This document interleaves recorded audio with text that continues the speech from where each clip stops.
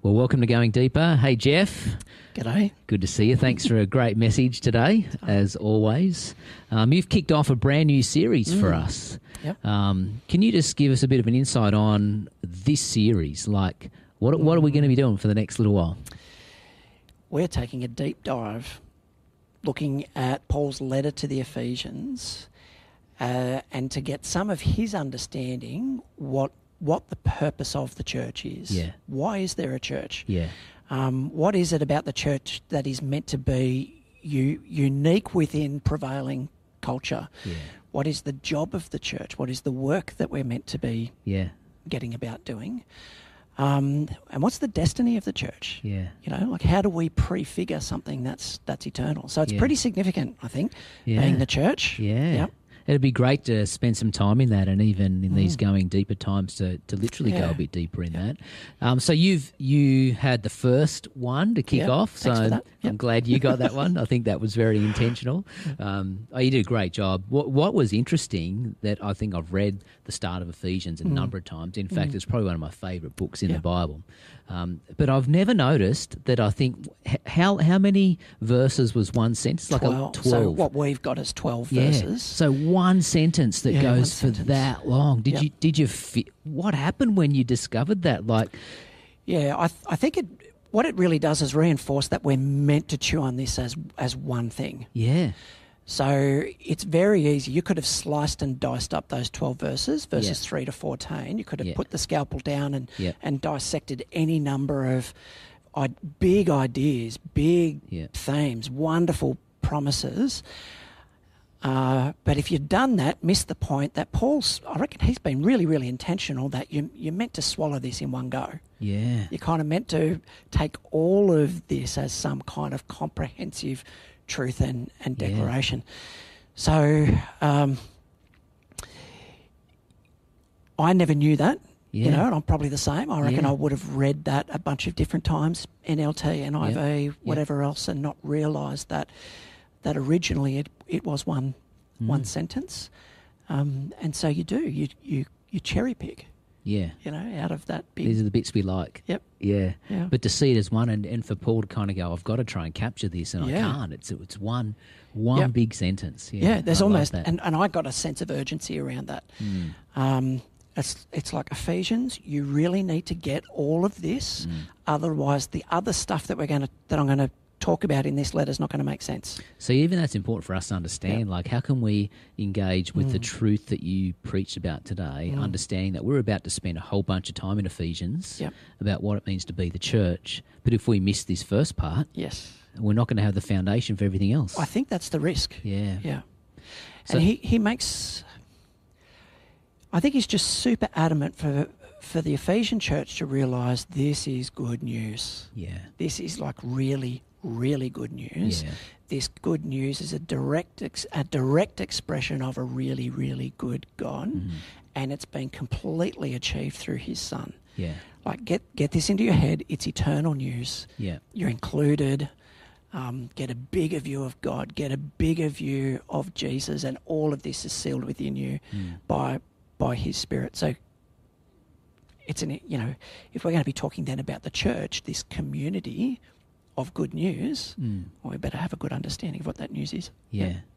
It's interesting. I mean, I would agree with that, and it'd be great to do that. And so I'd encourage you, even in the Bible passages that are released this week, in home groups, to really kind of go deep in engaging with this truth out of this message. Yep. I was confronted again with your message that once again I have made faith about me. Yeah. Like it's all about me. Yet it's very obvious that it's all about Jesus. And I loved Who loves you. Who loves me, yeah. Yep. But like even from plan A, before creation, Jesus completed it. And so it's always been the plan A. Yeah. But we've made it about us, not about him, where the whole bunch of that passage is about we are in Christ. It's all, how would you summarize that? Like how would you what happened in you as you engage with that principle? That we are in him. That's the message. Yeah. We're included. I think that this idea of union life, life in Christ, I think that's the ultimate idea. Okay, yeah. I think that's the biggest idea. And I think that's what Paul is almost falling over himself trying to communicate in all of his letters. You know, and goes to, like, you think about the enormity of what it is to say, I have died. It's Christ who lives in me. Yeah. It's no longer I that live. He's drawing in everything that he can to say that my life is hidden in him. All things are being drawn together in Christ. This is what it means to be a follower of Jesus in the body of Christ. Yeah. Like, well, I think once we realise this idea of union life in Christ, it's probably one of, if not one of, the major themes of the entire New Testament. But something in us, something in me, might just be me, had spent so much of my Christian life thinking that Jesus is somebody separate. Yeah. I believe in Jesus. Yeah. And I think that I love him, and at least I love what he does, and he's obviously very, very special. Yeah. And all of those things. And I know that I've placed my faith for salvation in him, for whatever that's worth.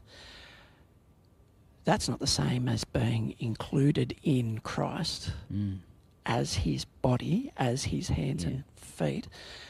You know, I think that it's that revelation that we're all moving towards. Yeah. That's a beautiful picture, isn't it? And that's, I think, for us to stop and think about that and to live out of that truth, I mean, to integrate that truth would be really powerful. You also included that, you know, we belong together in him, like as a family. Once again, we can make it about us, and I'm okay. It's about my faith in Jesus. I've chosen Jesus, and well, like I said, some of that's true, but he chose us. It's family news. But it's family news. Yeah. I loved it how you really just accentuated that we are included. Like, it's very clear in that. How would that change, or would it change, our missional edge or potency if we understood that truth in a deep way, that actually everybody is included? Like, how would that change our missional approach? Do you think it would? Well, I think in some ways, you're not trying to give somebody good advice. That's interesting. Yeah. You're just sharing the news. Sharing the news that you're already included. You're already included. Yeah. So if we come from a position of having confidence that Jesus is who he said he is, that he's done what he said he's done. Yeah, that's right. And that it was comprehensive. Yeah. You know, he didn't get 70% of the way there. No. He didn't get 80%, because that's actually not very good news. Yeah, that's right. He went... 100%. 100%. Is there more than 100%? Yeah. Sufficient to reconcile the cosmos, Paul would say. Yeah. Then it's with great confidence that I could, in the timing and the wisdom and the power of the Holy Spirit, have utter confidence in speaking with anybody, know that they are included. Yeah. And I'm just sharing the news of their inclusion. Yeah. Now it's up to them what I might do with that news. And so my confidence is not in a decision that they may or not make, or a life that they may or may not lead. Yeah. My confidence is in Jesus. Yeah. Nowhere else. And he brings the revelation of that truth with the message that we share. Yeah, I think it could really change the way that we share the news with confidence that Jesus has already included people. It's still by faith and belief that people enter the family of God. And so, and live a redeemed life. But for us to understand that, man, there's people all around us that are included in this, but potentially missing out on what Jesus has to offer. I think that changes for me the fact that it does feel different, doesn't it? It does feel different. I mean, I've known that, but to kind of let that sink deep. Yeah. And to go, we're sharing that message of inclusion, and even just it hit me how sad. Yeah. That there are people all around us in our community that are included, yet have not chosen to believe that for whatever reason, whether they don't know that or whether they've chosen not to believe. There's a sadness around that. And it's confronting. And I think that's challenging too. Because there really still is that barrier. There's that big chicken line. Yeah. It's like, I know something that you don't, and that's terrible.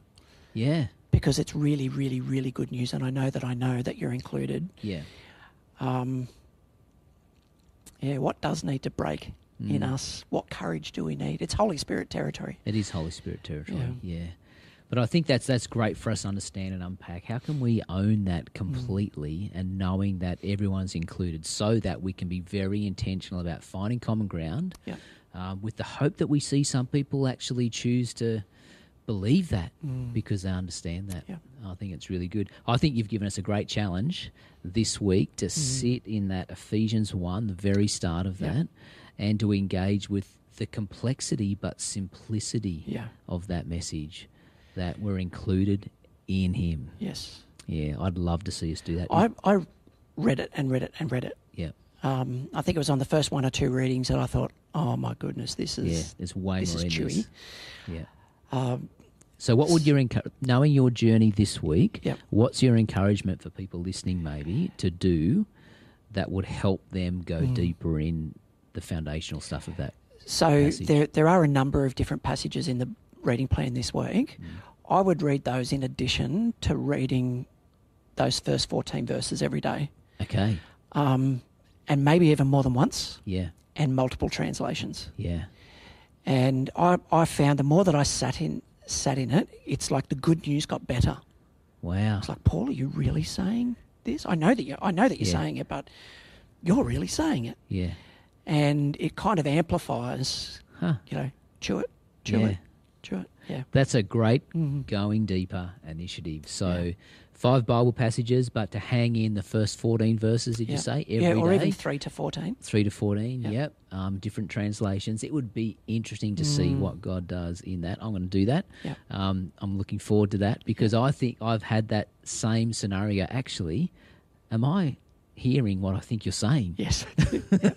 And it actually, it changes us. So let's go deeper in that. Thanks again for a great message. Let's do that together so that we can be the church in all the places God has us in our go places. So thanks for joining us in that. We'll see you really soon.